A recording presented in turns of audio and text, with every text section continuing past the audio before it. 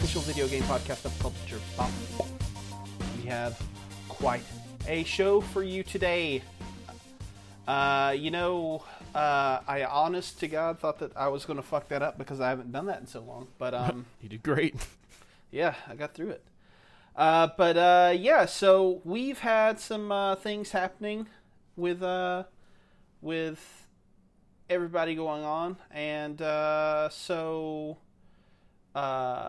it's been a while since we've kind of done this, but we do have a great show for you today. We will be talking. It is our Patreon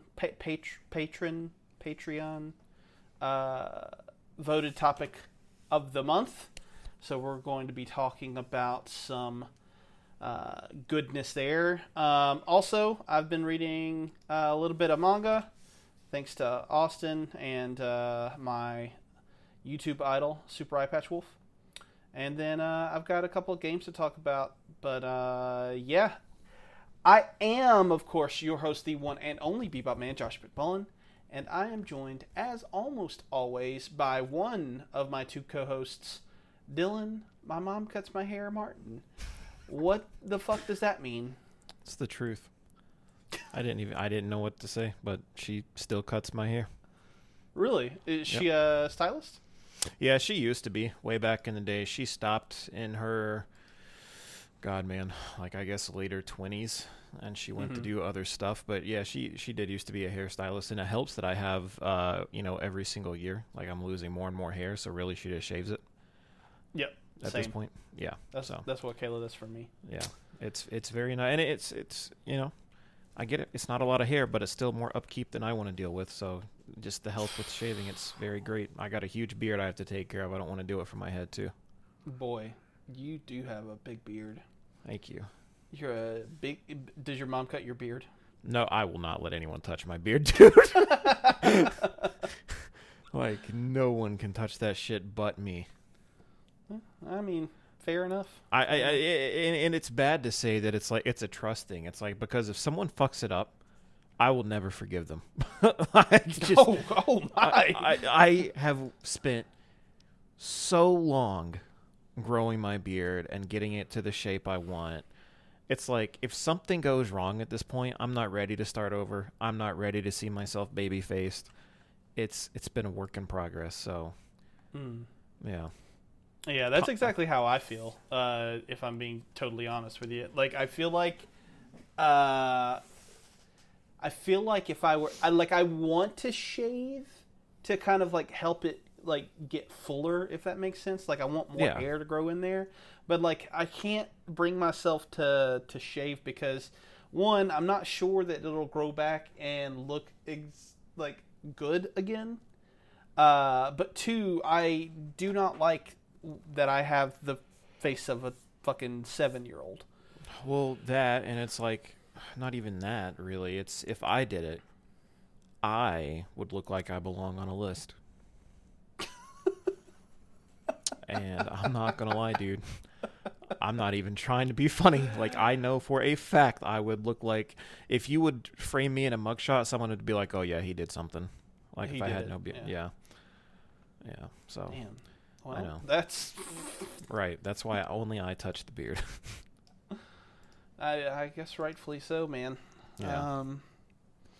Well, we're without Austin today.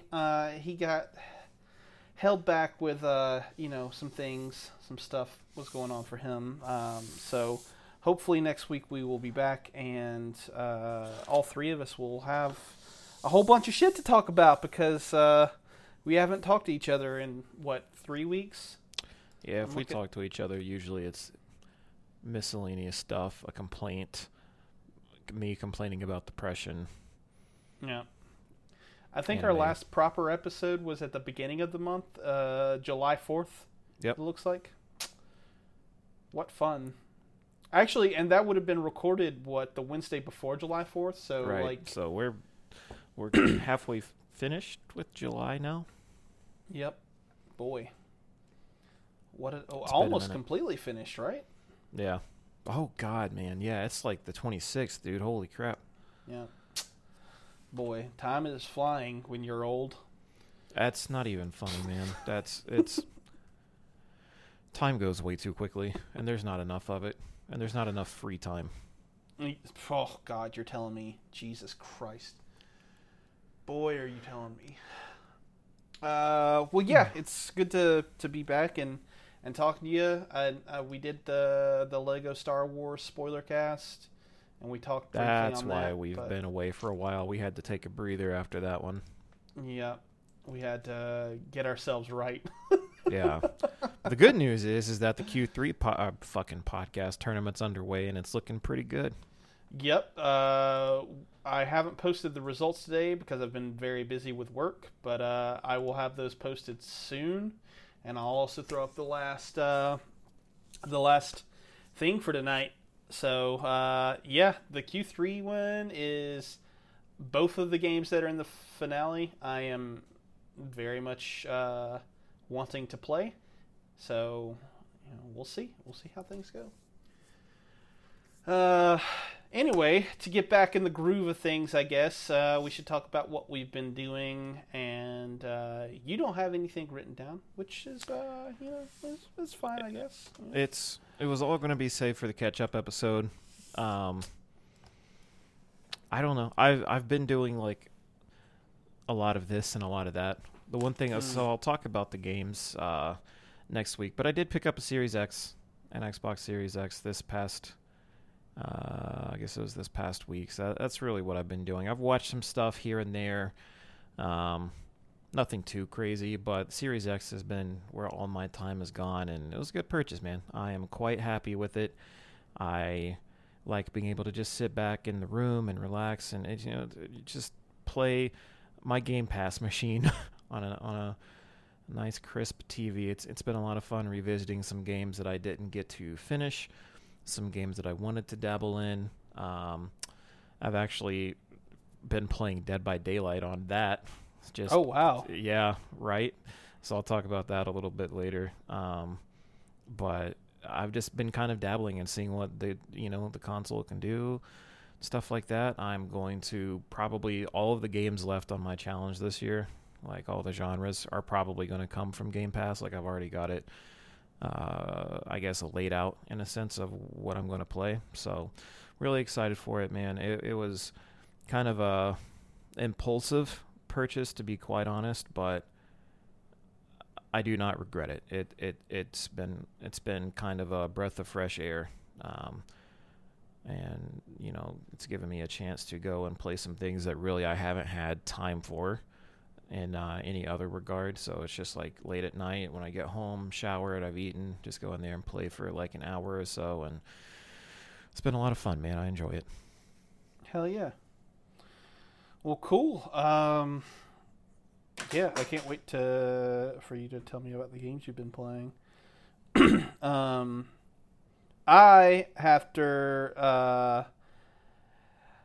think I spoke about this in the group chat. It might have been on an episode or something. I don't know. But I've been kind of like debating for a long time whether or not I should get back into reading manga. I used to read it when I was back in like high school, and for whatever reason I just kind of fell off. Probably around the same time that like I kind of fell out of anime a little bit. Just I think I kind of saw it as like, I don't want to say childish, but it like all at around the same time. Like I stopped devoting time to comics and manga and anime because like they were the kiddie things, and then whatever. But for a while now, I've been kind of like thinking about taking it up again and what all that'll entail and stuff like that. And one of the leading figures in my want to do that has been, like I said, my favorite YouTuber, which is Super Eye Patch Wolf. He talks a lot about anime and manga and stuff like that. And so I've been like slowly building out a like sort of like recommendation list that he's laid out there in my head. And then for the past, I don't know, it feels like 6 months or so, Austin's been going on and on and on about the Shonen Jump app. So I finally just ended up taking the plunge and I downloaded the Shonen Jump app about 2-ish weeks ago, I think. I just kind of curated my list, and then I really started reading about a week ago, maybe a little bit over a week ago. And the first series I started out with was Dr. Stone. So the sort of story for this one is that humanity is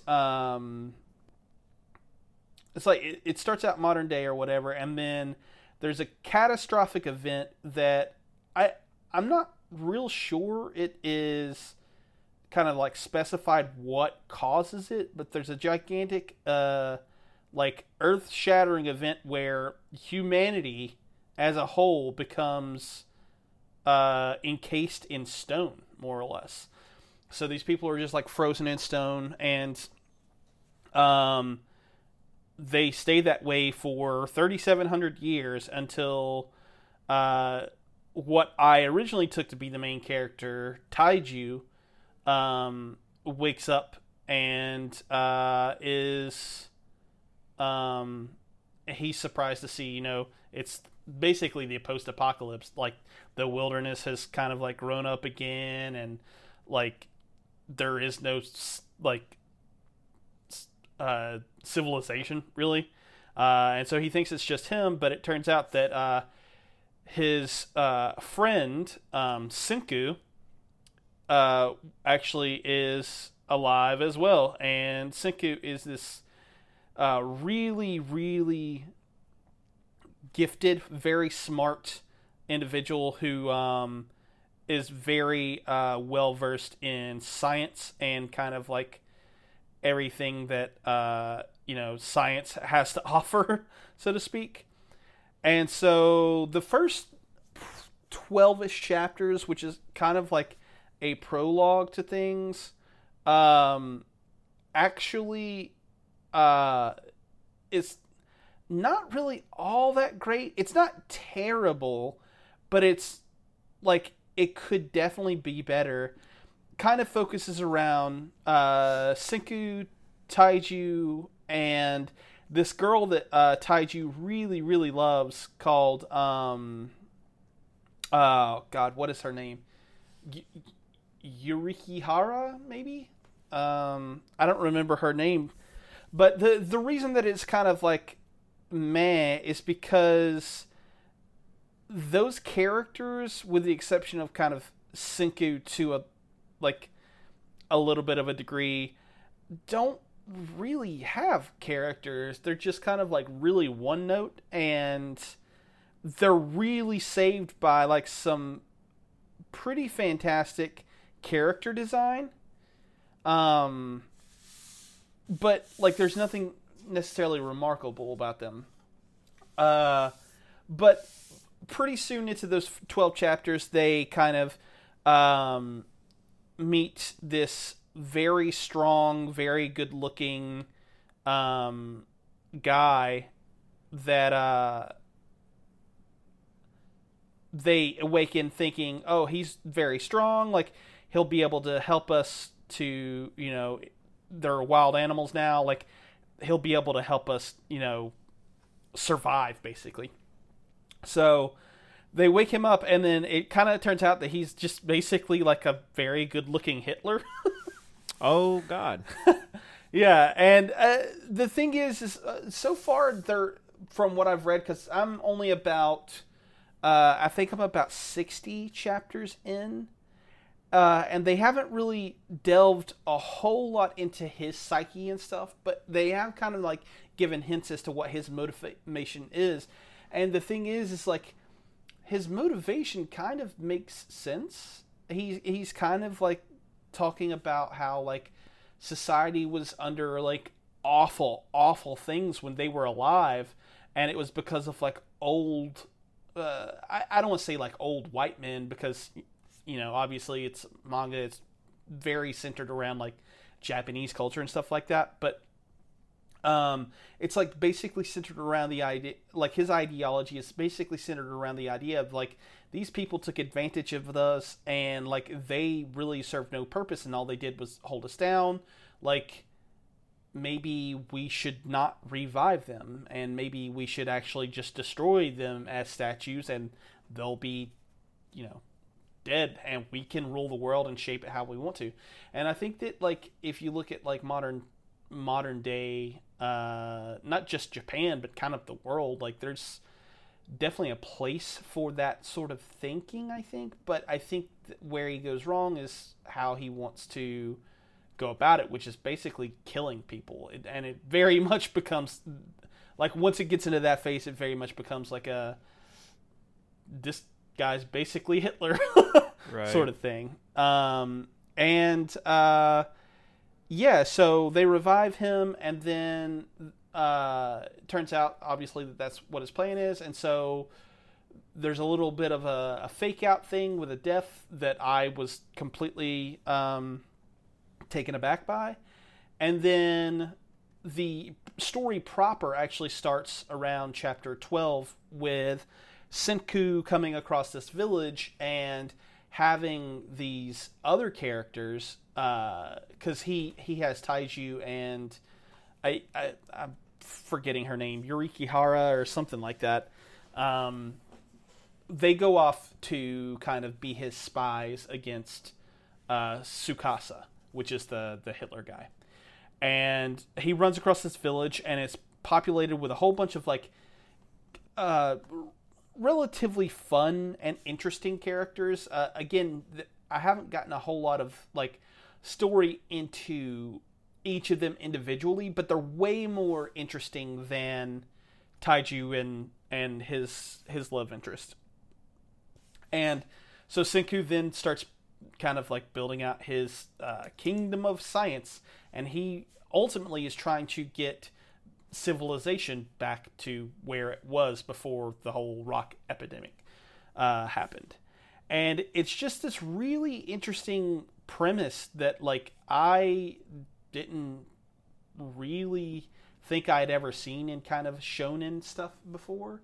Like it was very just different, very fresh and unique. And the art style in this is really, really incredible. And like I am really kind of like taken aback by some of the drawings and some of the panels. Like they're just really stunning. The character writing so far for Senku and the new characters is pretty good. I'm hoping for more, because I have a sense of who these people are through their interactions with everyone else and through like little small things that they say, but I would like to dig deeper. Senku to me is the most well fleshed out of them so far, and I would expect nothing less, seeing as he's the main character. But yeah, I'm really enjoying it. I'm going to probably see this one to the end unless something insane happens. But I would recommend it for the sheer fact of the way it subverts shonen tropes in general, and the art style. I think that those two things in combination are good enough to, or they make it good enough to read, even if it's lacking in some of the other things that it's trying. So this is the one that kind of started as like a slow burn for you, and then soon into it, you started to really enjoy it, right? Yeah. It was probably around like chapter, I'd say like 20 or so. Then I was like, oh, I like this, and then just kind of like just tore through the next 40 chapters or so.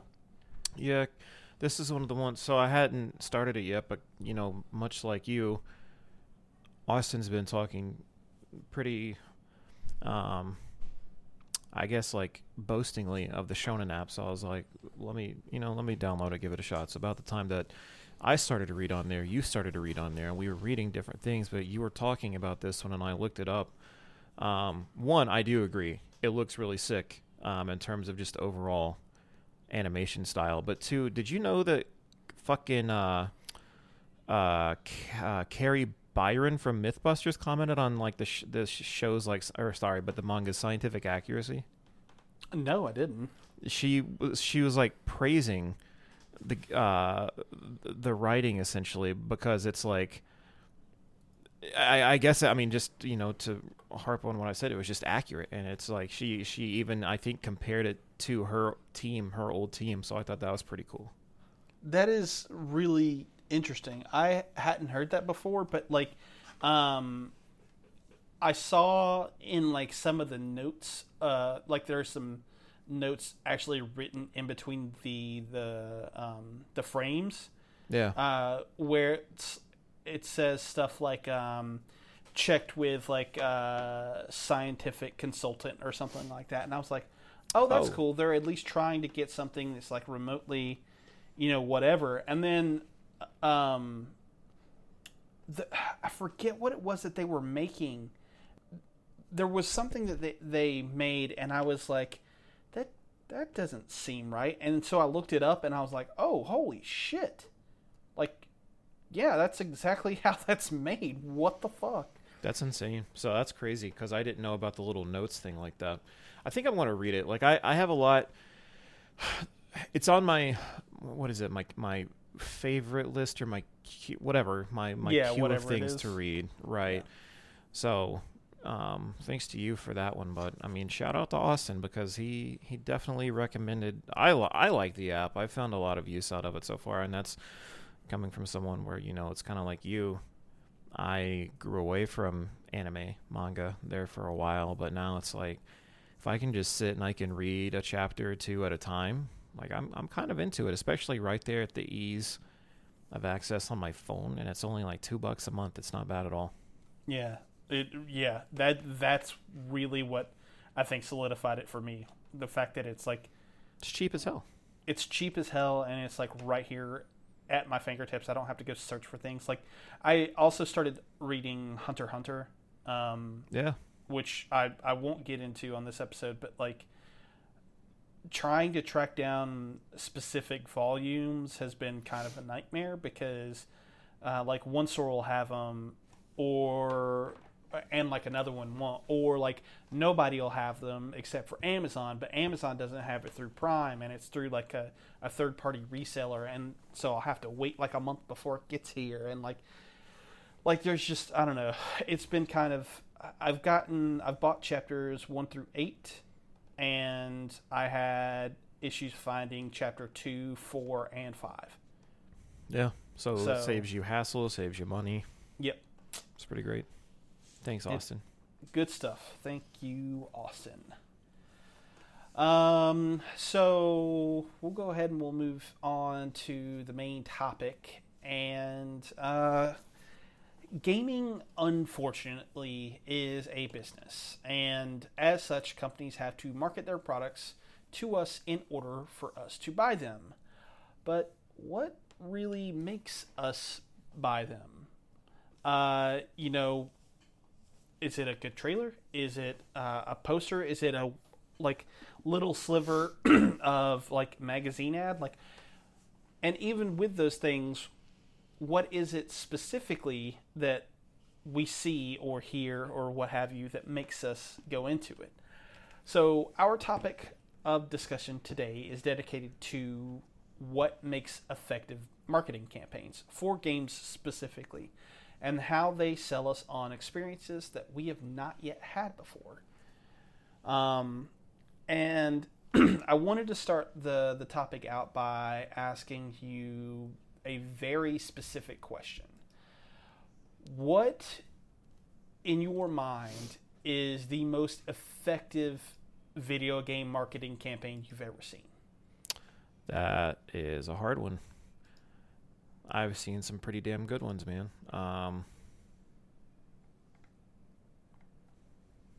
Shit. Halo 3 had some great stuff going for it. But like, dude, I can't deny how incredible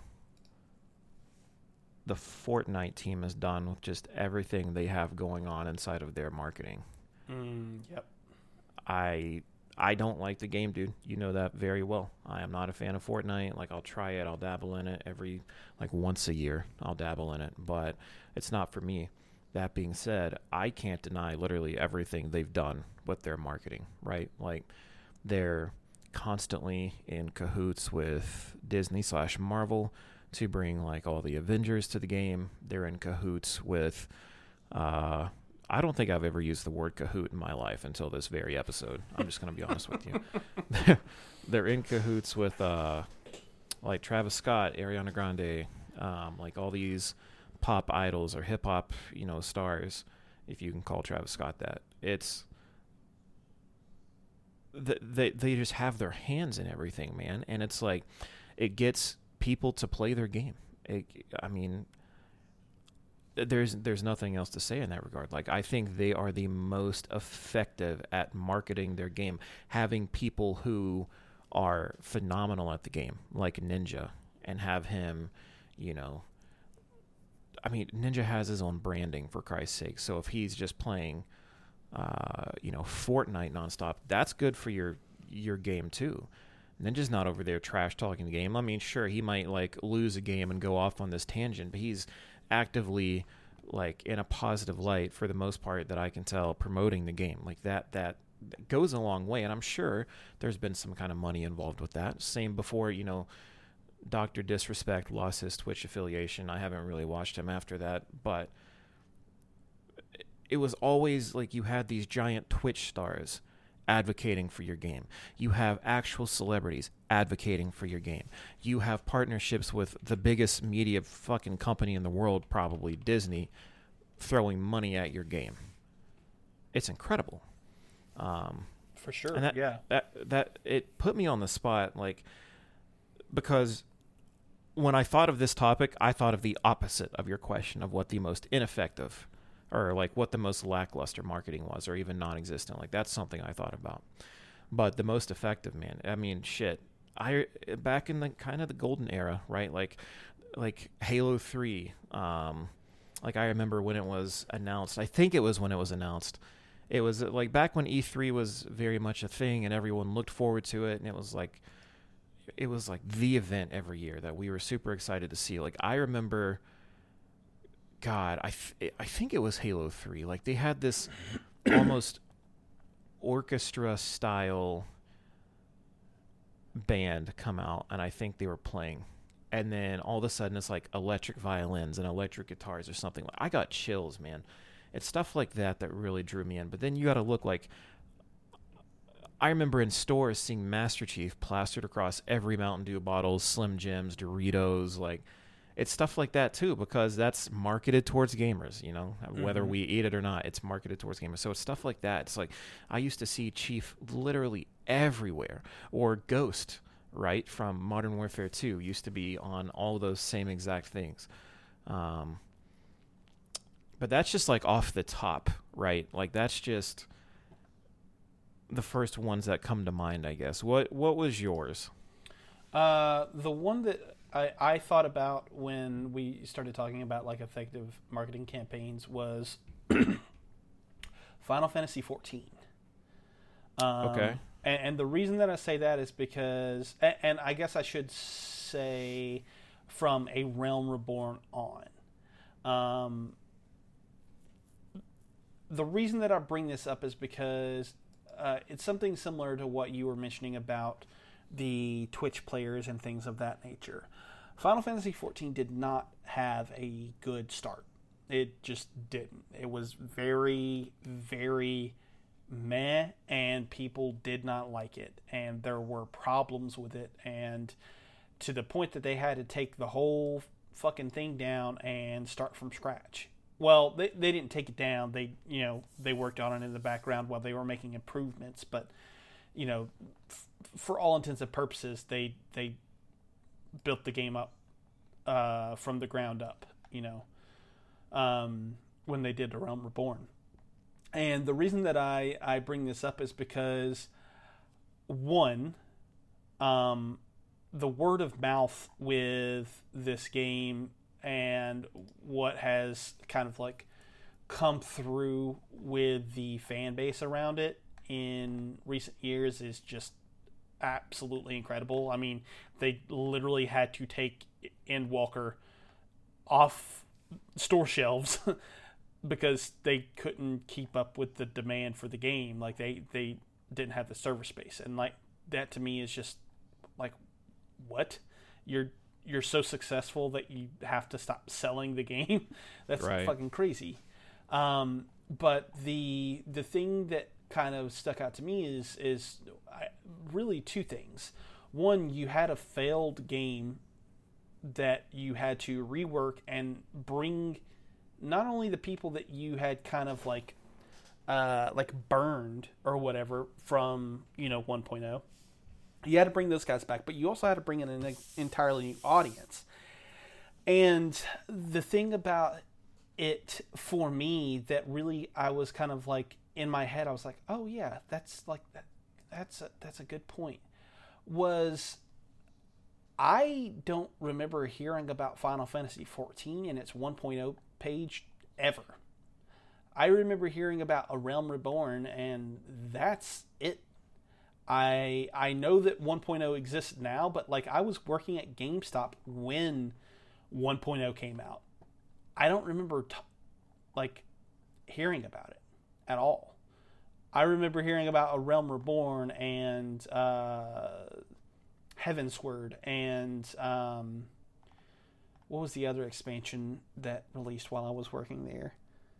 Shadowbringers, Stormblood, one of the two. I don't remember which one it was, but like they did such an effective marketing campaign in that like I don't even know that 1.0 exists. Like that's just kind of like a weird thing to me. Like they completely, I don't want to say buried another version, but like they had marketed one version so successfully that like people didn't know about the other one. And like that to me is like I don't want to say kind of a big deal, but like it's kind of a big deal. You know what I mean? Yeah, it's really substantial because they essentially fucking did the whole Men in Black thing where they made you forget about its past. Exactly. Yeah. So yeah, that was the first one that I think jumped out to me when I started thinking about the topic. But there was another one, because you just mentioned the ineffective one. There was something that kind of jumped out to me, I think, and I don't know if it's necessarily ineffective marketing, but it is, I think, something that we can kind of get into, and that was the original, I think, E3 trailer for Watch Dogs. Do you remember that at all? I remember that. I remember it. Okay. I remember being there, but I'm gonna have to pull it up right now to get the true details. So the original Watch Dogs trailer, there are a bunch of things that people have kind of like brought up about it. But one thing that I remember very, very clearly was the kind of backlash about what the game looked like versus what was advertised. And basically they showed it running on like a PC engine and how incredible it looked, and the way that they kind of like showed what the world was supposed to be, and then it ended up being like a world that like, yeah, there's a ton of people in it, but they all kind of just like, got you. Those people are lifeless, and also like the game kind of looks terrible compared to what you showed. I just remember that being a big deal when it came out. Like people were very upset about the marketing for the game. Yeah, I think I'm watching the trailer you're talking about now because I've played the first Watch Dogs, and if this is the trailer that I saw and then I got the game that we were delivered, I would be incredibly upset as well. I didn't play Watch Dogs on its release, I'll say that. I played Watch Dogs actually probably a few years post-release. I was not on the bandwagon for it. I do remember this trailer though, and it looked phenomenal. It looked like graphics we would expect today.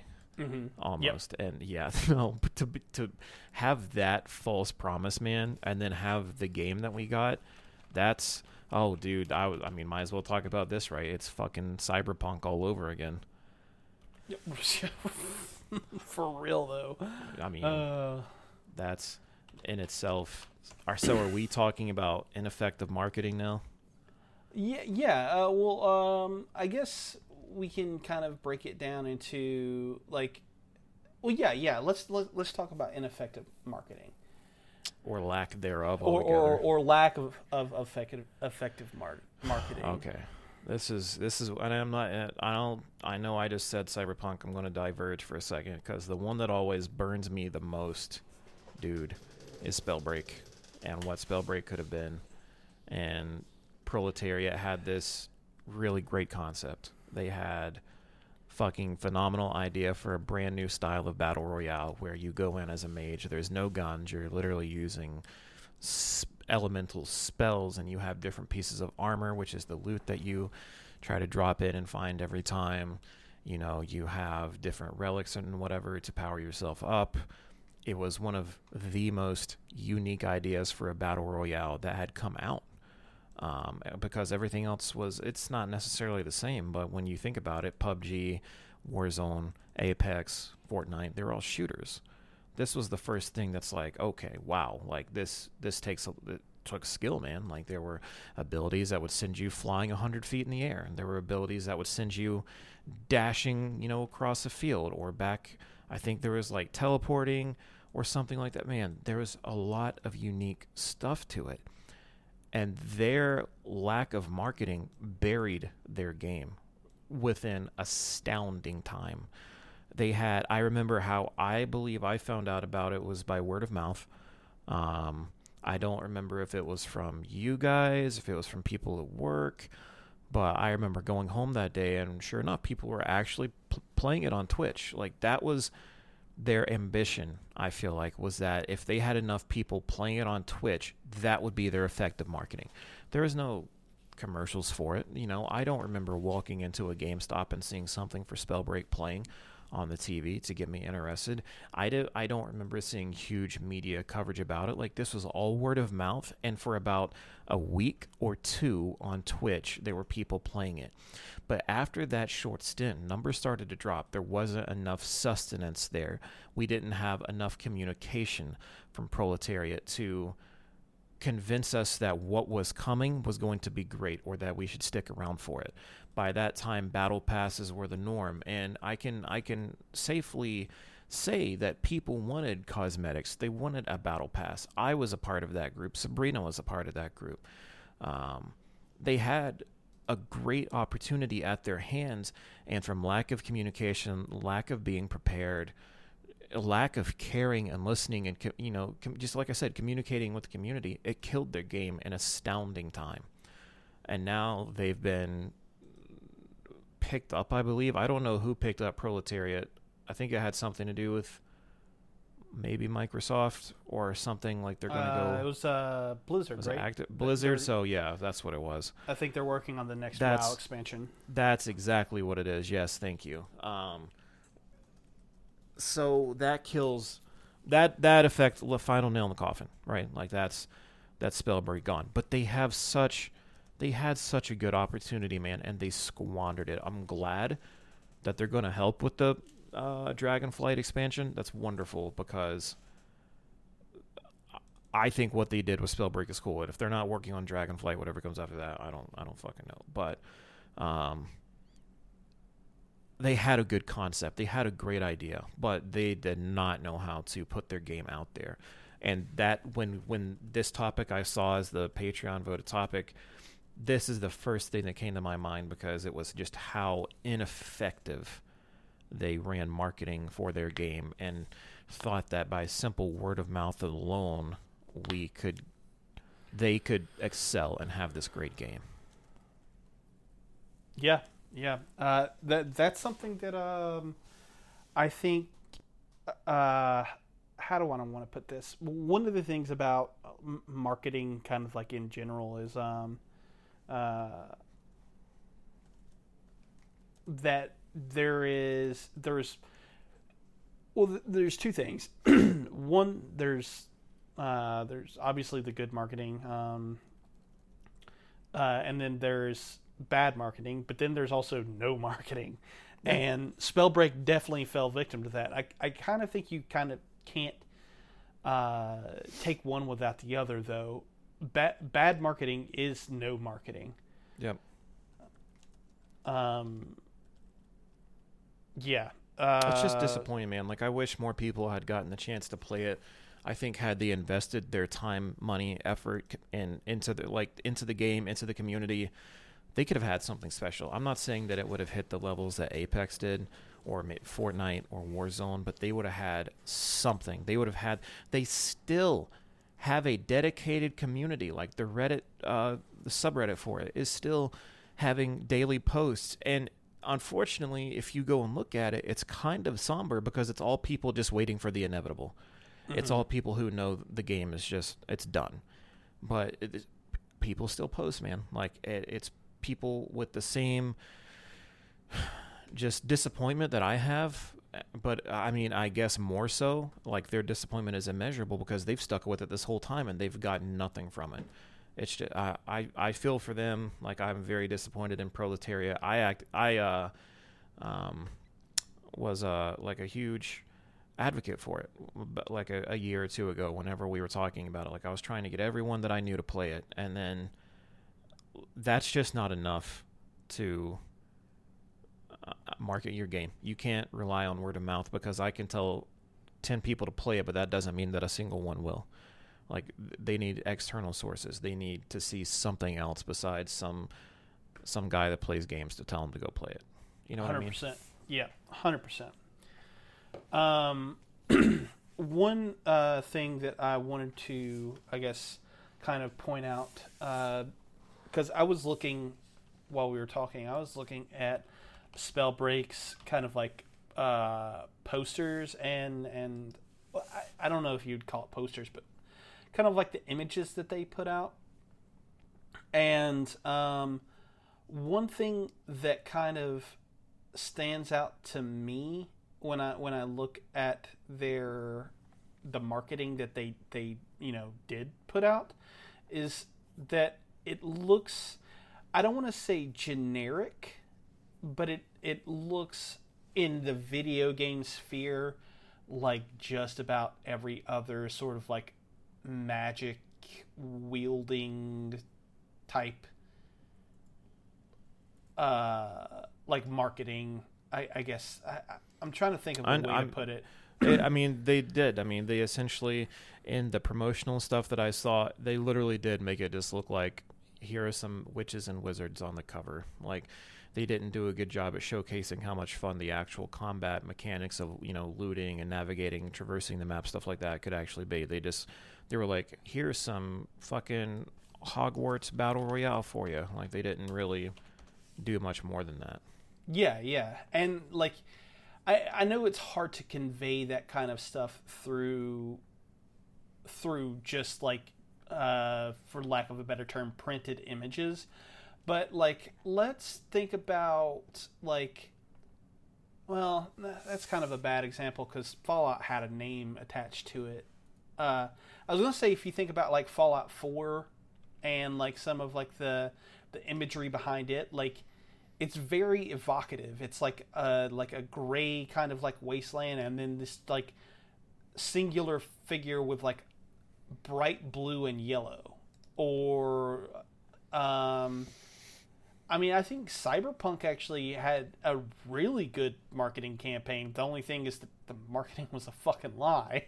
Yeah, that's another issue. But, you look at Cyberpunk and, like, I mean, how many people were fucking lusting over Judy? You know what I mean? Before the Oh, game yeah. even came out, or even I think something as simple as like you looking at the poster for it, like it's obviously got the kind of cyberpunky guy or whatever, but it's like this bright yellow and like this really cool font that like I mean I've never seen that kind of font before. You know what I mean? Yep. And I think that like sometimes the thing that like will at the maybe not necessarily sell you on the game, like maybe you're not like I'm going to pick this up, but like there's something to be said about the very like eye-catching nature. Like if something, if you've never seen something before, you're going to immediately be like, oh, what is this? You know what I mean? And I feel like something like I said, like that cyberpunk or like a lone poster of like Fallout 4 is something that I could pick out versus Spellbreak, which is just like little cartoon wizards casting a spell. Yeah, and that was literally it, man. Like, even, I mean, take a look at what Fortnite does with, like, every new season. That shit will grab you. Like, I hate to keep going back to Fortnite, but when it comes to marketing, there's very few that do it better than them. Like, they make me just... When I look at something new for them, it's always these brand new skins, like these new characters, right? I know that I can't just go and play that game and have that shit. I know that I have to go in there and I have to buy it, or I have to buy the battle pass and I have to get the skins. I know that going into it. But I still, every time I see these new seasons come out, these new splash arts, I'm like, God damn, like I would go play just to play as that cool looking, you know what I mean? Like it's they have so many unique designs, concepts, art. They just know how to do it. But you're right, when you look at Spellbreak, it's just like the most generic color scheme, the most generic action poses. Like it was nothing special. Yeah. And it's like I don't know, I think that definitely goes a long way in making something stand out. Evocative imagery especially. Yeah, something to captivate the audience. Yeah, we can even go so far as to take a look at Stray. And Yep. I think Stray isn't like, if you look at what they advertise with like their little, that one little image you've seen with like the cat with the sort of backpack and like the logo or whatever, I don't think it's necessarily anything especially entrancing, but like knowing, like you walk into GameStop, right? Or whatever video game retailer. You walk into the store and then you see a little poster of a cat on it with this cool looking little font that's almost like graffiti, but it's like, it's not. And it's there's graffiti like, punk. Yeah, graffiti punk, right? And the cat's got a backpack on and it's kind of like pink all around it or whatever. And it's like, huh, what is this? You know what I mean? It's something that like again, it's something, it's that, I hate to keep using this word, but the evocative imagery. It's something where, like, I've never really seen this before. What is this? Tell me about it. And then, just to harp, go ahead. Oh, I was going to say, and then, you know, someone tells me, oh, it's a game where you play as a cat in, like, a cyberpunk dystopia. I'm like, fucking sold. Sold, right? Like, you don't need to hear more than that. Like, I know people joked about it. It's like, maybe this is the cyberpunk game that we were promised or something. And, you know that's its own thing, but it's like, they knew their audience. They knew what they were doing, 100%. And you're right. Like, when I think of Stray, I think of that splash art, or not splash art, but just the traditional marketing image that they put out. That's the one that captivated me. That's the one that sold me. Like, I didn't even have to watch a trailer. I was like, I will try this game. Because we're a part of that. I'm not even going to say it's like that time of the internet culture where everyone loves cats, right? Like, cats have been huge forever. But it's like, now you get to tell me that I get to play as this cat, and I get to go on a little cyberpunk adventure with the backpack, and like this is before I knew I could meow and clean myself and, you know, sharpen my claws on the carpet and all that stuff. Like, the imagination was there because of this one little image that just provoked me to think about all of the possibilities. I think Stray did it so right. Yeah. I'm 100% positive, or I don't know what I'm You're saying. 100% positive that we're right. Stray is the best. Yeah. That's it. Yeah. I think one of the things that you can even look to in regards to like TMNT, the Shredder's Revenge, right, is another one that's released recently, and I think that like the trailer for that game immediately got it right because it wasn't trying to do anything that it wasn't. Like, I think that you knew what you were getting when you got it, but at the same time, it was like, this is something we don't see very often anymore. We don't see side-scrolling, beat 'em up, 16-bit fighters anymore. And it played up the whole nostalgia angle in the trailer that we got, or, well, several trailers that we got. Mm-hmm. And I think that could be another effective way of doing it. It doesn't necessarily have to be like, this isn't something I've seen before, but it could be something like as simple as, I haven't seen this in a very long time. That's my thing, man. It kind of plays on, like, you look at Tawny, you look at Jeff, you look at Justin, you, me, like, we all have nostalgia when it comes to TMNT, and on top of that, we are all within that age range that remembers the games back then, and this is what we knew. You know what I mean? And, like, I just most recently saw the release trailer for Shredder's Revenge, and it's like, I wasn't it's not, dude, I grew up with TMNT. Like, I love the live action movies from the 80s, or whatever it was when they released. Yeah, like, I used, right, like, that was my shit. Like, I remember Mom saying that I think that we got TMNT like 2 or 3 or something from one of the video stores one time, and I killed that tape because I just watched it on repeat. But that being said, god damn, dude, that was the longest stutter of my life. That being said, like, the release trailer, it's not that I wasn't sold on it up until this point, because it's TMNT. Like, I will absolutely give it a shot, especially if it winds up winning a Q3 challenge. I just watched the release trailer because I hadn't, given it that much time, and it's like, god damn, dude, it hit me like that classic music, the art that just pops, the fluidity of it. They just did it they did it good, and it like took me back, and it made me feel some type of way, like nostalgic, yes, but it just made me feel like a kid again. Yep, 100%. That's the big takeaway that I got when I was watching that trailer. I was like, oh, this is exactly what I remember playing on the Sega Genesis, Yeah. or the NES. And it's like, of course it looks better, but to you and I, like, that's how we remember it. Yep.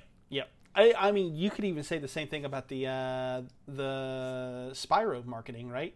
For sure. When we got the trailers for the, what the hell was it called? Reignited trilogy. Yeah. Like, yeah, that's fuck the blocky Spyro from the PS1. I remember playing the PS4 version. Yeah. And it's like, that's just how I remember things. I think I know that we're not really the ones to market to anymore, because like there's a whole new generation coming up. Like they start to, like, gaming in general is kind of evolving too, but it's like things that do pander to us fucking works, dude. We will buy that shit. Because yeah, you're right. Spyro's a great fucking Crash. The same exact thing with the Crash Insane trilogy. The TMNT games that are just coming out. That's why, like, the whole the side-scrolling platformers, like or the Metroidvanias like Ori and stuff, like it's a brand new game, but it's delivered on a platter that you and I are very accustomed to, and that's why I think we dive into stuff like that. We love it. It's like it's marketed towards us essentially. Yeah, 100%. Another thing that I think I wanted to bring up is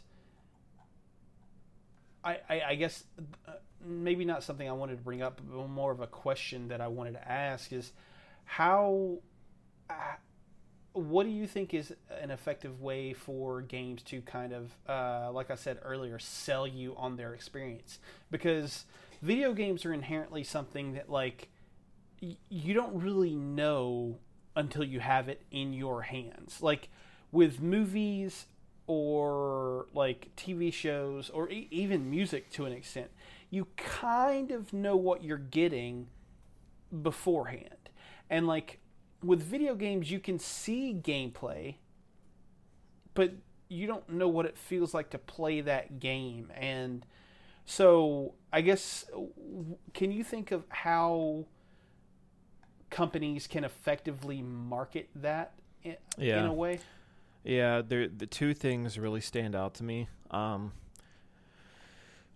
The first one, I mean, it's pretty simple, and I know it's hard for a lot of companies now to do because the gaming, we'll just say community, it's a very demanding group. Like, not everyone is like you and I and Justin, Tani, Austin, who are like, we can be patient, we can wait. Like, yeah, we want the shit and we want it now, but we can also be patient. So that comes back to, maybe don't show me, like, let's think of Elder Scrolls 6. Like, I don't need to see that it's coming 6 years in advance before you've even started working on the game. Like, I fucking figured that much.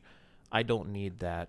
You know, don't get my hopes up. Don't promise me something that's not on the coming horizon. And that kind of fast forwards over to Watch Dogs. Like, the trailer that we got for Watch Dogs, you know, I'm glad you brought that up earlier because I can make this correlation. It's like, don't deliver us a product that you promise the opposite of, or something that's completely on the other end of the spectrum. So it's like, if you want to effectively market something towards me specifically, one of the biggest things that I've always preached about is polish. Like, I want to see what, like, a finished game, right? Like, so when I'm showing something on a trailer or some kind of reveal, I don't want to see something that's still years in advance. And I know that sucks because you need to build the hype. You need to get money funneled into your game. I get that. But it's like, a lot can change in that time. People can fall off. People can come on. It's like, just the fact that a lot of stuff can change in that amount of time, I don't want to see it that far in advance. You know, I want to get, you know, let's get into the final countdown. Like, let's make it like, hey, within, I'm going to go, like, the maximum amount of time I would want to see it is a year. Like, we have a game coming out in a year. Like, we're in the very final stages of finishing the game. This is what we have. And then part 2 of my answer, release a demo. Like, we have gotten so far away from demos and stuff like that. I think that's something great that the different tiers of, like, PlayStation offer you now, like the PlayStation Plus subscriptions. Like, you can play demos and stuff. That's fine. It's like that on Game Pass too. Like, you can get early access to these, you know, certain things. But just go back to releasing even in, like, 30 minutes to an hour long demo minimum. But let us get excited for this by letting us have it hands on. Like, wait until you guys feel like you have a good product. Show us a trailer for it, get excited, and then be like, hey, in a couple of weeks, you can play the demo coming to you on blah, blah, blah, blah. And let us get it in our hands. Like, that is what would make me excited to play something. It's knowing that a company feels so good about what they have, like it's almost finished, and they want to deliver a little snippet of it into my hand so I can get thirsty, essentially, like, so I can crave and want the game. Like, that is what I feel like we've gotten away from, and that's ideally what I would like to see us go back to. Yeah. Yep, I'm right there with you. I think that one of my hopes for the future is something that I think is unfortunately kind of maybe not going to happen, is I really hope to see video games get, I don't want to go back to demo discs because, you know, demo discs are completely unfeasible now. Right. But I want to go back with something like I'm trying to think of how to phrase this. Oh my gosh. Having availability to try, like maybe something like Steam's policy, like having the ability to try a game before I purchase it, and like Steam's policy of the, like, I think it's what, 4 hours? Oh, 2 I think hours. it might between 2 and 4, but you're right. Like that's something like that can almost be better than a demo. Give me a full game and give me like a little time window that I can try it. Yeah. And you know, I mean, maybe you can give me a demo. I mean, maybe that's fine too, but all I know is that I want the ability to know what I'm getting before I've spent not only my money on it, but my time. Like, yep. I think that time is a much more valuable commodity than money is. And I don't want to have wasted, 60 hours in an RPG that I fucking hate before it gets good or whatever. You know what I mean? Right. Like, I don't want that. I would like to know what I'm getting up front, and then if it's something I like, then maybe I'll spend money on it. I feel like that also bolsters faith with your own I keep saying community, but maybe within your own fan base, whatever. Like if you choose Steam, that's great because you do have that option. Mm-hmm. But look at the fallout from Cyberpunk and what it took for Sony to be like, okay, we'll give you your money back. Like you shouldn't have to beg and be angered to even have that option. It's my money. I spent it because I thought I was getting a product that I would enjoy. But if I didn't, give me that grace window of 2 to 4 hours. If I don't like it, let me return. What's so wrong with that? Right. Like Xbox too. Like just give me the option to at least try something. I think that's a fantastic point. Demos are still great, sure, because leading up to a game, it can absolutely, do wonders for sales. It can, let us temper our expectations a little bit. But then, when the full game releases, that's just something else. Like, let's bolster a little bit of trust within the whole gaming, fucking community. God damn it. I keep saying the word, but let us bolster that faith. And like that's a step in the right direction.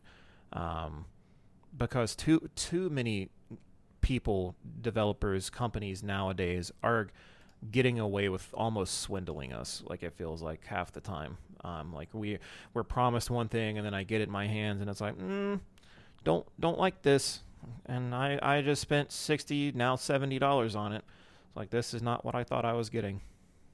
Yep. I 100% agree with that. Well, I'm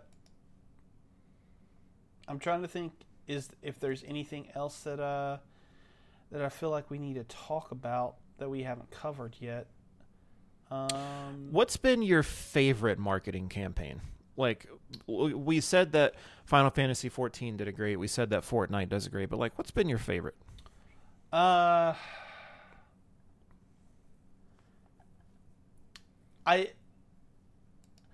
don't know.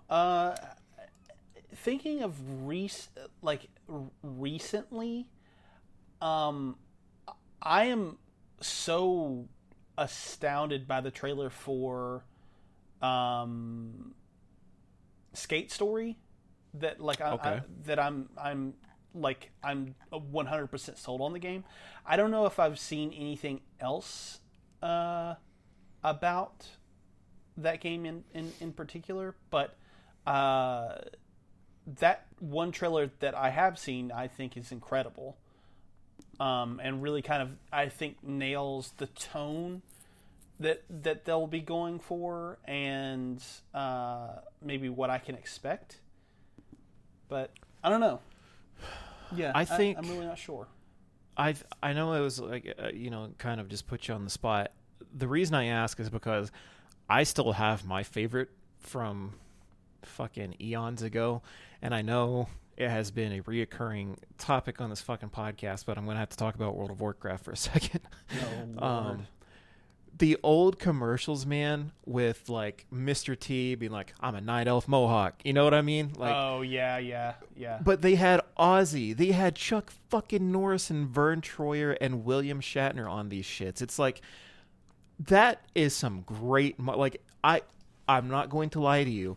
Because of those commercials, that is what got me to play the game. Like, I had friends that dabbled, I guess, but I never delved into it. It's just never for me. But I kept seeing this shit, and I'm like, what the fuck is this, dude? I was like, what is a night elf mohawk? You know, I remember asking myself that question, but it's like, I remember starting the game, and I remember choosing to side foolishly with the Alliance, and I was playing the Alliance, and I went straight to night elf. And I was like, there's no night elf mohawk. I just get to choose a mohawk. Like, I remember thinking that exact thing. Those were the good old days of just crazy commercials. But they fucking worked, dude. I think World of Warcraft is one of those that I didn't really touch on through this episode. But they also had fantastic marketing campaigns throughout its entire longevity. But those early days, like towards the Wrath days, like Burning Crusades or Wrath of Lich King, all that stuff, those are some good marketing levels back then. Yeah, I still remember those. I think you're 100% right. It never really got me to play, but from like the fact that I can remember them, I think is a strong selling point. Yep, that was the biggest thing. And then, fuck, man, like, just the good old, like, I remember when Halo 3 was coming out, like that trailer with him using the bubble shield, like the live action trailer or whatever. Oh man, I keep saying it, but like, those were the days of like great video game marketing. Now I feel like we just get the same trailer pretty much everywhere, but they had some really unique cinematics and stuff to make you feel a little more connected to the world, or make you ask questions like, what is a night elf mohawk? But yeah, that was just one of those things. I was wondering if you had anything like reminiscent like that. Yeah, no, nothing that I can really think of. I mean, I love the old trailers for, shit like, fuck, I'm trying to. You know like what? all the old school Game Boy trailers and shit. Those were fucking rad. I loved. I don't. This is something that I will never forget, and I can't like. Every time that I ever bring it up, people look at me like I'm fucking like like a madman. But do you ever remember the PlayStation 2 commercials that were like advertising the PlayStation, like I think it was like 10 or something, and it was like coming in 20 like 11 or something. Was it like that? The PSX or some shit? Maybe, yeah, but it was like a weird like commercial that it was like set in a futuristic city, and it was like very flashy and very fast paced. And then it was like PlayStation again. It was like something like 8, 9, 10, somewhere in there, and it was like coming in 2020, whatever. And I was like, what the fuck? I don't know. It was that shit always was like. So I don't know. It's still stuck in my brain. And I feel that, man. I hate that we've gotten away from shit like that, because stuff like that used to be in like the magazines that we would read, like EGM or fucking Game Informer, all that stuff. Like, they used to have crazy adverts like that in the magazines too. And I miss just picking up a magazine and seeing shit like that. I mean, I am my own worst enemy there. Like, I know I still could, but I just fucking browse my phone now. But yeah, I miss advertisements like that. Yeah. Crazy stuff. The good days. Yeah. I'm trying to think of anything else. Can you think of anything else that we need? Not off the top, because we hit like best, the worst, what they need to do better, what we'd like to see, and then like we just talked about the good old days. I think that it's like, I don't know, how much.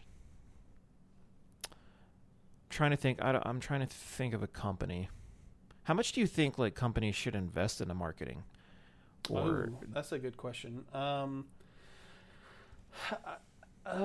mean, they should definitely invest a pretty good bit, like substantial sum, right? Like, because I Yeah. feel like when you look at, again, here I go again, but Proletariat invested maybe, I can't imagine it's any more than fucking $20,000 into marketing. Like, there is no way, and most of that had to go to Twitch streamers, dude. It's like, how much would it have taken to just get some commercials out in a GameSpot or a GameStop or fucking G4? That's even still a thing. Like, you know, get some videos playing on some YouTube videos beforehand. Like, I feel like you have to drop a substantial sum to get your game out there, else no one's gonna fucking know about it, dude. Yeah.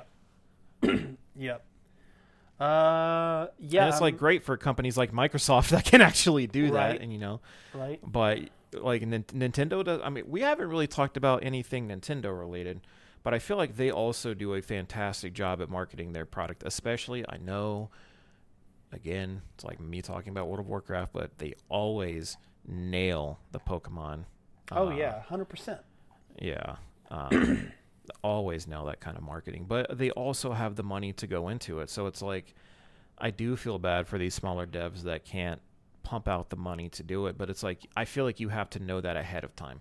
I feel like you have to go into your game knowing that you're going to have to drop a pretty penny to effectively market your game. Because if you don't, you're not going to have anything. You will literally be dead in the water when your game hits. Yep. Yep. Which is great for like Game Pass and stuff, who comes along and like kind of saves you. It's like, hey, we'll take your unknown game and we'll put it out there and we'll advertise a little bit and make it, you know, one of the first games that pop up when it first drops and stuff like that. Like, so I mean, there's ways that you can definitely bolster your game if you don't have a lot of money to go into it. But again, I think that takes planning. Yeah. Yeah. I 100% agree with that.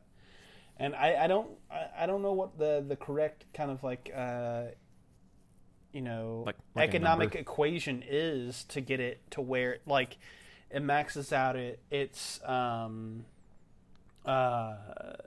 potential with marketing versus like what you actually have to put to make, you know, the game.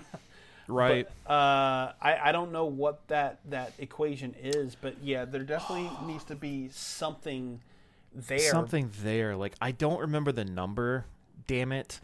But oh fuck, this is gonna be really rough. But I feel like GTA 5, when it was releasing, dropped like 200 mil on advertising, and in its first 24 hours made 800 mil. Yeah, or something like that. Something like so that. It's like, that's a huge amount of money that they spent on advertising, but they immediately made it back. Yeah, I mean, it helps that it's Grand Theft Auto, but yeah, It does. And it helps that you have Take-Two backing you. Like I said, when you have these powerhouses behind you, you can fucking put some money into marketing. 100%. Multi-level marketing schemes. I don't know why I don't like that, but I don't like it. Yeah. Okay. Well, I think that probably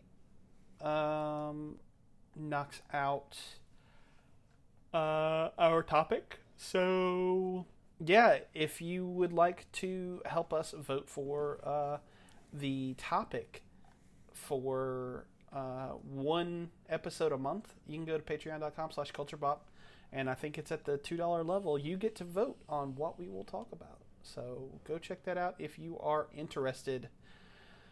All right, let's get into what we've been playing. I've only got a couple things to talk about, really, and I don't think you've got anything to talk about, which is totally fine by me. Yeah, I'll touch on Dead by Daylight with you. Okay.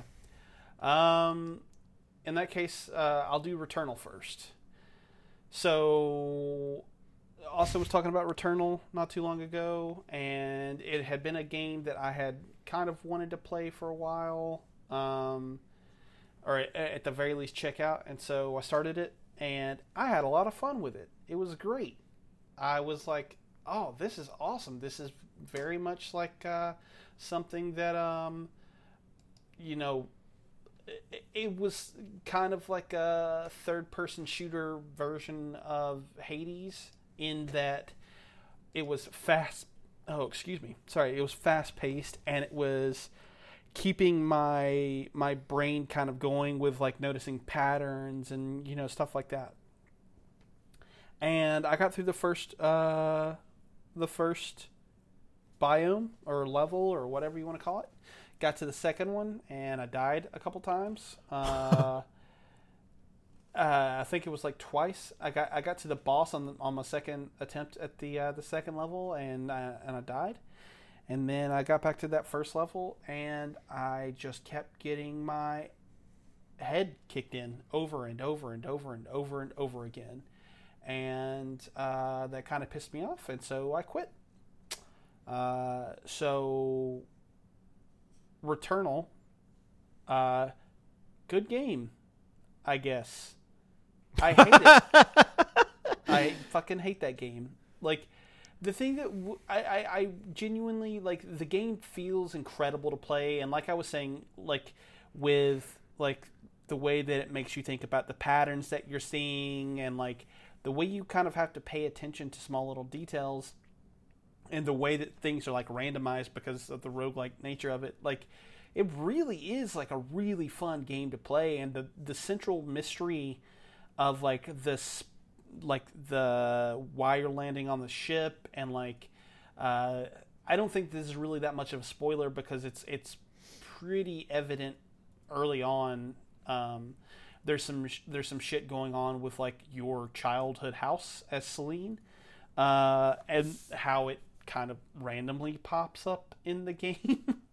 And I'm sure that there's some thematic stuff going on there, and, like, I want to explore more of that story. I want to explore more of that character in that world. But at the same time, I do not feel like ramming my head into a wall. Like, I played through the first level probably somewhere around like 10 times, maybe 15, I don't know.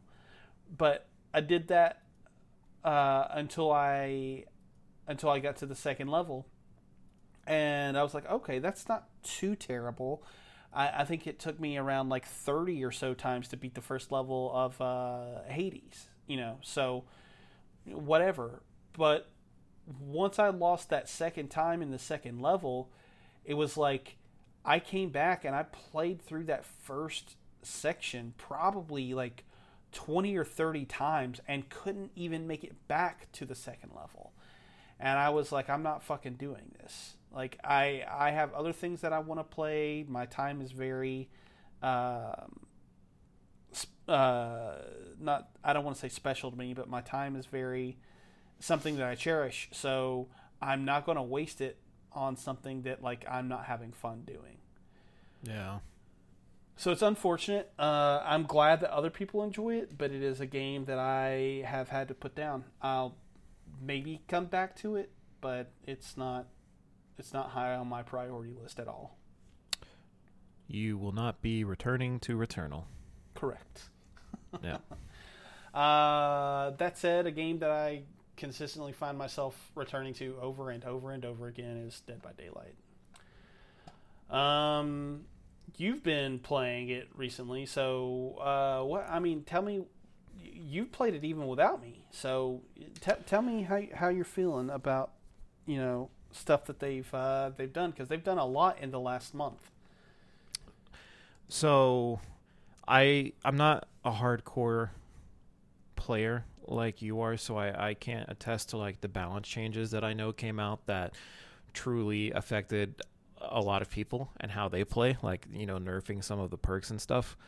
But yeah, dude, I was playing a lot there without you. We had set some time aside to maybe stream one night, and then we weren't able to, so I was like, I'll still play a couple of games. I played on the PC that night, and I had a lot of fun, dude. Like, I always have fun with Dead by Daylight whenever I go back to it. But, like, I think it might have been the next day or the next couple of days, that's when I bought the Series X. And when I got home and I was looking through Game Pass, I'd actually forgotten that Dead by Daylight was on the Game Pass. So I downloaded it there, and I've been playing on the Series X, just kind of, relaxed in bed, and I'm not, streaming for the masses. By masses, I mean 2 people. That, so I can just kind of focus on the game, and I was chilling, having a good time. Dude, I don't have as much fun with hardly any other multiplayer game than I do like with Dead by Daylight. It's such a good time, dude. And because I have, I guess, knowledge from you and then playing out on the PC, like I was able to, like I don't have all the DLC. Of course, like Dead by Daylight just comes as base game when you download it from Game Pass. So I don't have all the DLC. So I was like, I'm going to try a new Survivor this time.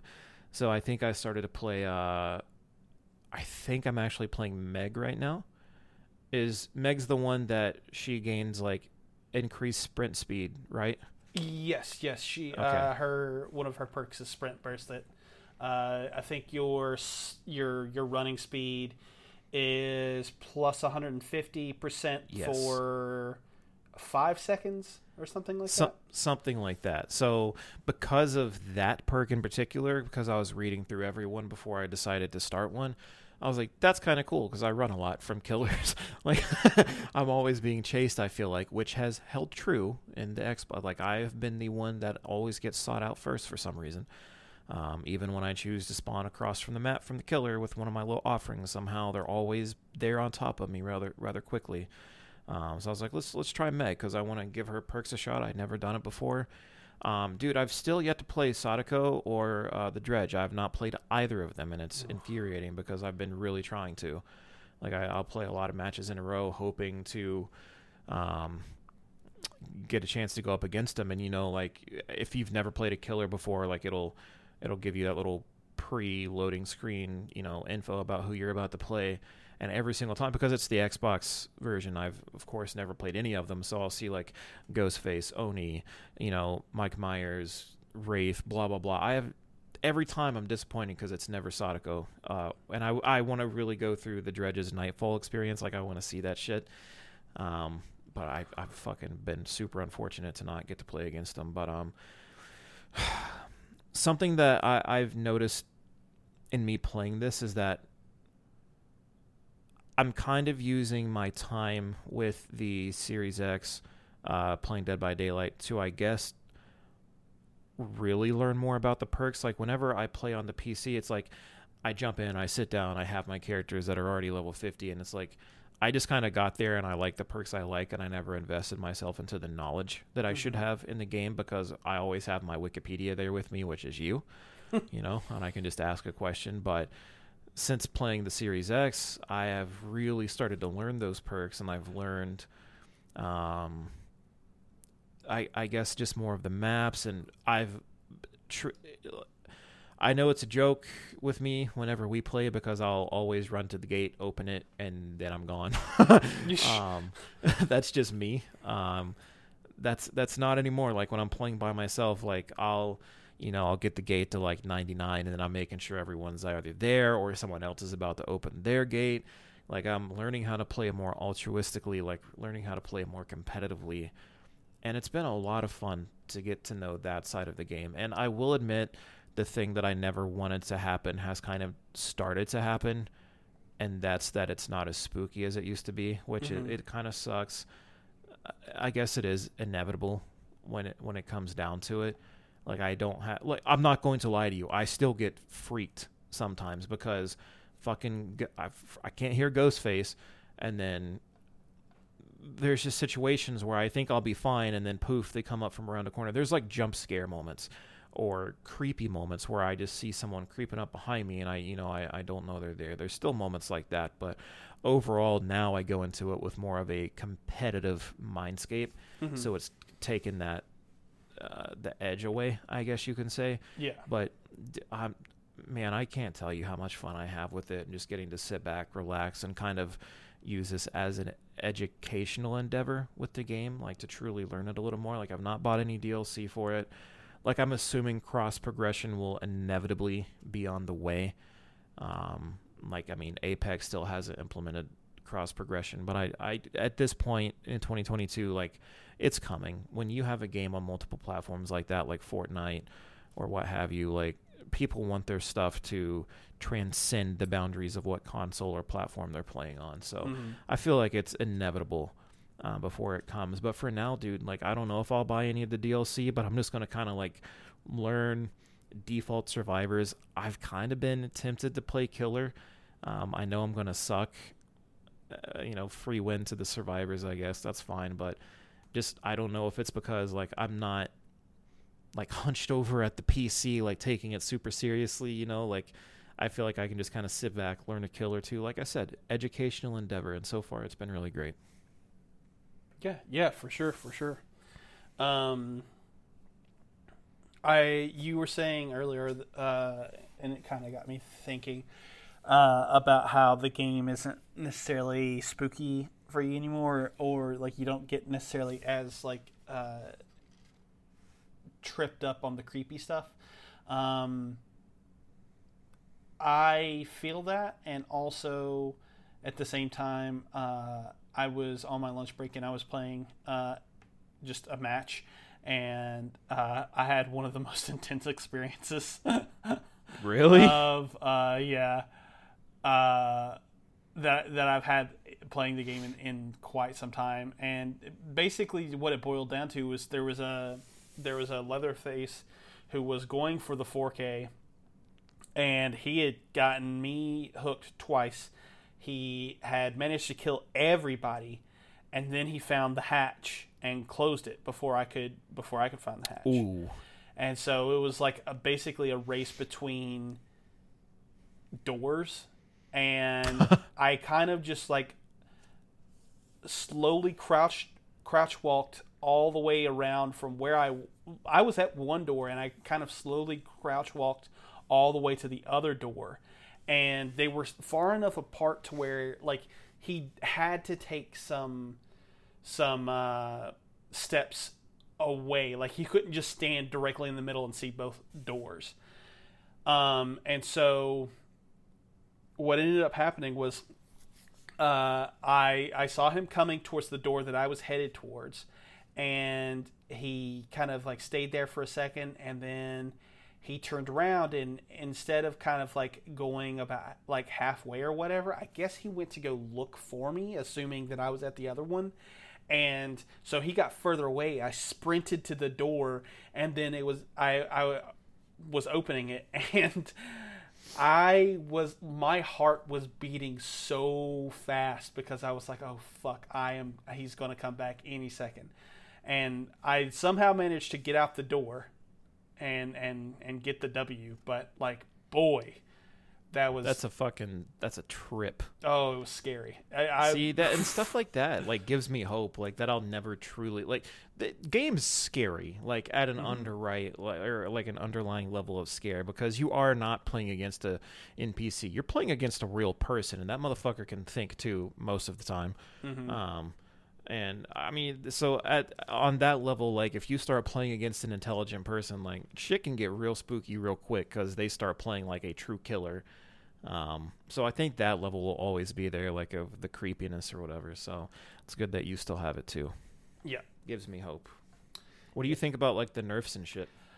Yeah, so I guess that was my whole reason for wanting to talk about this on the show recently at all. Yeah, so I am a Survivor main. I don't really play Killer all that much. I like playing Killer, but I think I like playing Survivor better. And so I started playing Survivor more and more and more, and then since this update has come, I have felt like everything that they nerfed in terms of perks and like all of the little tweaks that they have made the game really unnecessarily what's the word that I'm looking for? I guess, sweaty.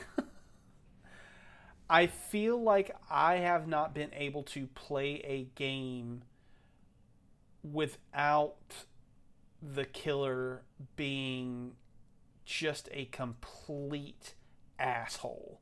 And all of the things that, like, I used to be able to use to combat people playing like assholes are no longer there. So it's like they took away our ability to combat people being pieces of shit.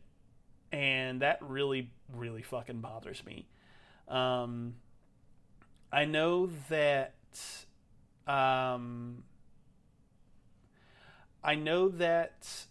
there are some positives that came out of it, like some of the killer perks were nerfed as well, and like that's awesome. I'm glad that, you know,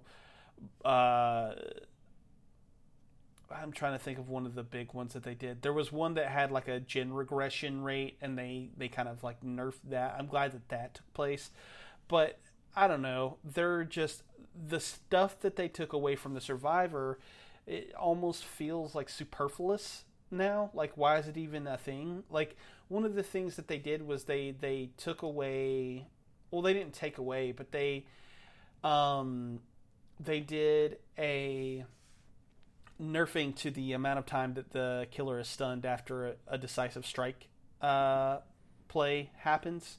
Yeah. And it was originally, I think, 5 seconds, then they took it to 3, and then they took it to 1.5. And the reasoning was because they wanted to, like, kind of spice things up and make, you know, not every character, or, well, not character, but like every player want to run the same perks over and over again. They wanted to shake up the meta, you know, whatever. But like, the whole purpose of Decisive Strike in my mind was, it was a second chance perk where if the killer came after you within 90 seconds, I think it was at the purple tier, if a killer came after you again within the 90 seconds, you had a chance to get away again. But now they've shifted it to where the only way that you can use Decisive Strike is if you haven't gone to heal someone, unhook someone, or work on a generator. And then, so, like, that already kind of makes it useless in a way. Because I feel like, I know, I think that, like, some of the intent was to kind of prevent tunneling, but, like, okay, like, let's say that you get unhooked and the killer goes after the person who unhooked you because he's, like, right on you immediately or whatever. What's stopping the killer from getting the hit on that person, then turning around to come back to you because you're an easy kill? Like, so, like, maybe you have the protection from like the 10 seconds that you get with the borrowed time or whatever, or like whatever it is that they call that in the new base kit. Like, okay, but like, what if I'm like, I can't get healed within that 10 seconds. I can't, it takes, I think, if I'm not mistaken, I think it takes 40 seconds for a full heal. So if someone's healing me or whatever, and my 10 seconds are gone, and the killer comes back to me within like the next like 40 seconds after I'm unhooked or whatever, I'm dead again. And like, you're like, I think the time limit on Decisive Strike was enough, but now you're telling me that like, what if it's a situation where it's like, it's just me and you left, all the other two survivors have stopped, and then again he comes after me because I'm the easy down. Like, what am I supposed to do in this situation? And I just kind of feel like it's like the time limit was enough. It doesn't, like, if you take away my ability to heal or work on a gen or something like that, like, there's no point in having the perk, I don't feel like. But then you add on the fact that like it doesn't even stun the killer for that long, like so they can down me, pick me up, I can use my decisive strike, and then I get 1 second or 1.5 seconds to get a head start on the killer. Like, dude, that's not enough to do anything with. And if I'm on my last hook, then like I'm fucked. I don't know. Dead Hard went through a major That's the one. rework, and I was never a big proponent of Dead Hard, but I have used it, and the thing is, like, it's no longer useful in getting saved at all out of a situation. Sprint Burst is the much better option. I've always kind of felt like Sprint Burst was the better option, but again, like I know I'm in the minority there. But the lack of invincibility frames in Dead Hard really is like, and I think they slowed down the speed as well. Maybe they didn't, but like, boy, that perk is fucking useless now. I understand why they did all of this, and the thing is the game is still fun to play. I still enjoy my time with it. I'm really enjoying, like, the new Rift kind of sucks. Like, there aren't really any good cosmetics that are coming out of it, but like the stuff that is in the tome related to the Rift, it's got some really cool stuff about Jonah, and I think the Blight is who they're focusing on. And I think that's really cool. I'm really enjoying the stuff that they're putting out about these characters. But yeah, I think that this update is going to definitely need another balancing within the coming months, or else there could be I don't want to say an exodus, because I don't think that there's much of an alternative to this, but yeah, I think that there could be something that like pries people away. Just hearing you talk makes me realize just how much more I have to learn about the game. It's like I don't want that to like dissuade people from trying either, because it's fun to learn about the game and experiment and do trial and error with the perks that you want to use and stuff like that. It's just I've not hit that super competitive level yet to where the nerfs on these perks made any substantial difference to me. But it kind of sucks too, because I don't know what they were like in their prime, so I have nothing to compare it to. But it's like I'm wondering if, as I keep playing, as I keep trying to delve into the game, if when the next substantial thing happens in the game, if I will be impacted in some kind of way, so I can kind of feel the stress of it. But damn, dude, there's so much to learn. There is so much to learn. Yeah, but okay, I guess let's get our picks of the week and we can get out of here. So my pick of the week, I've got to find I've got to find my history real quick in YouTube, because I forget the name of the video and I didn't write it down like an idiot. All right, so it's a video from FD Signifier, and it's actually it's 2 parts. So I'm gonna I guess talk about the first part, but there are technically 2 parts to the video. The first one is called Dissecting the Manosphere, and the second one is called Connecting the Manosphere. But it's kind of a long look at kind of like more or less a crisis of masculinity, and what we kind of need to do to deal with like things like the incel problem. And yeah, I really like this video because a lot of this stuff does get tied up into politics and very specifically things about race. And this video, I felt like, did a very good job of kind of dissecting why these people, and I've never heard the term manosphere before, but like it's something that like I guess has existed for a while. And I liked that this guy kind of, he's a black man, and he's talking about like things about like white people. And I like, one of the things that I feel like is very off-putting sometimes is when people will sit and just berate you. And I felt like this video was very much a like look at why these figures within the manosphere are bad, what they're doing that preys on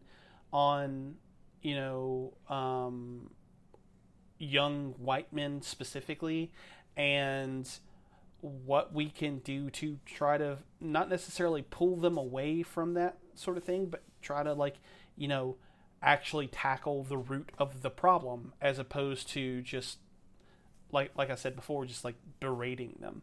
And he handled the whole video with a lot of empathy, and I really connected with the two videos. I think that the second one really kind of goes some places that I kind of didn't expect, but I like his kind of like taking a look at what these people do and what makes them very bad figures to follow. And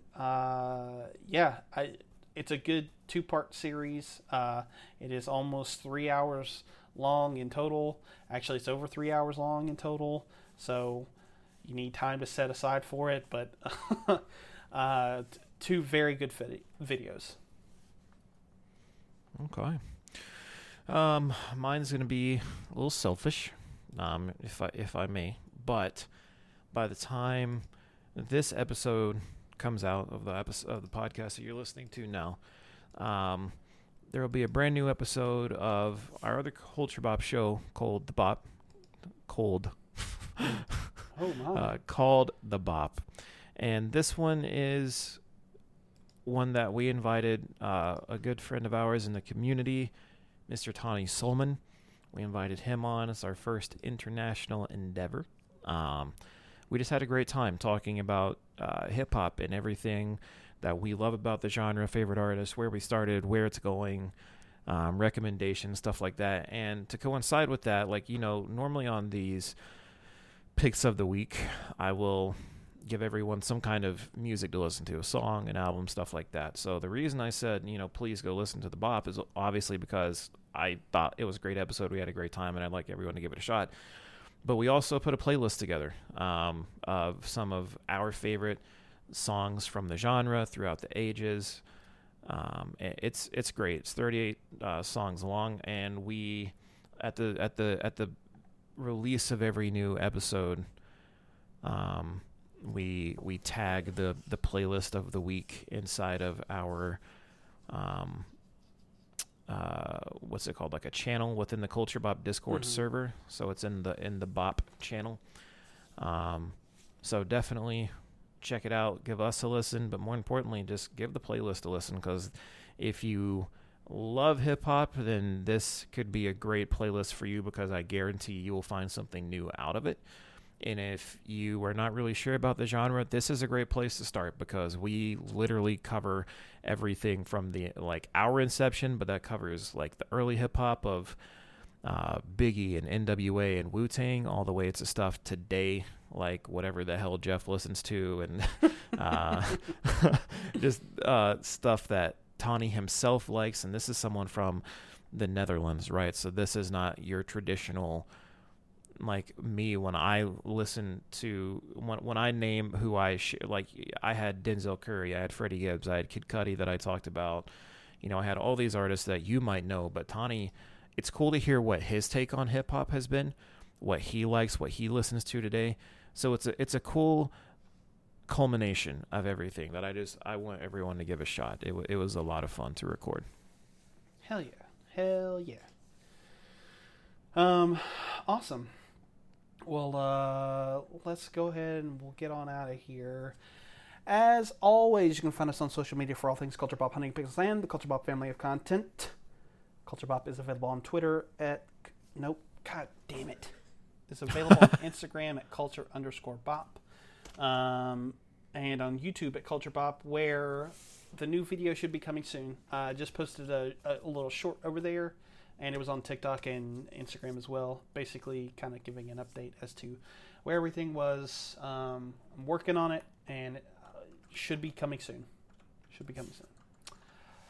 I am available on Twitter at the BebopMan182, on Instagram at BebopMan182, and on Twitch at _BebopMan. Dylan is available on Twitter at OmDizzyTV, on Instagram at OmDizzy, on Twitch at OmDizzy, and on YouTube at OmDizzy, where I do not think we have a new video yet. We're still waiting on episode 3, right? It's coming. Okay, it's coming. He's a working man. He's busy. Busy boy. And depressed. Busy and depressed.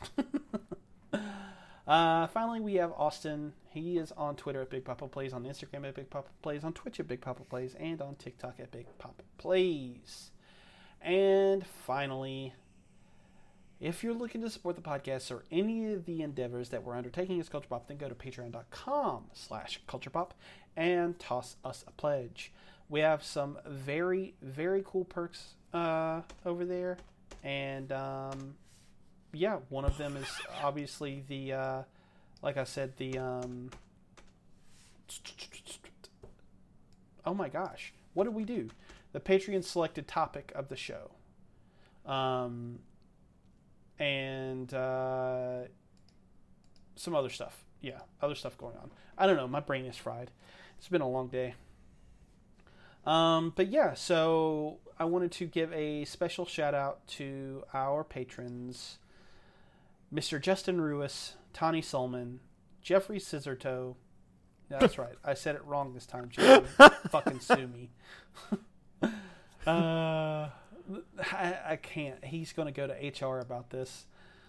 It's so funny that you should say that, because that comes up in this new episode of The Bop about HR. Oh, God. Jesus Christ. What am I doing enabling this man?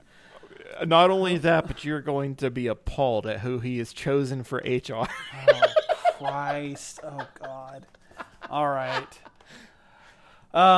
Blake Graham, Sean O'Keefe Jr., Bren Woodham, Dylan Martin, and Austin Stevens. I'm very proud of the boys for supporting this endeavor. Thank you, Dad. But that's it. That's the end of our show. So until next time, goodbye.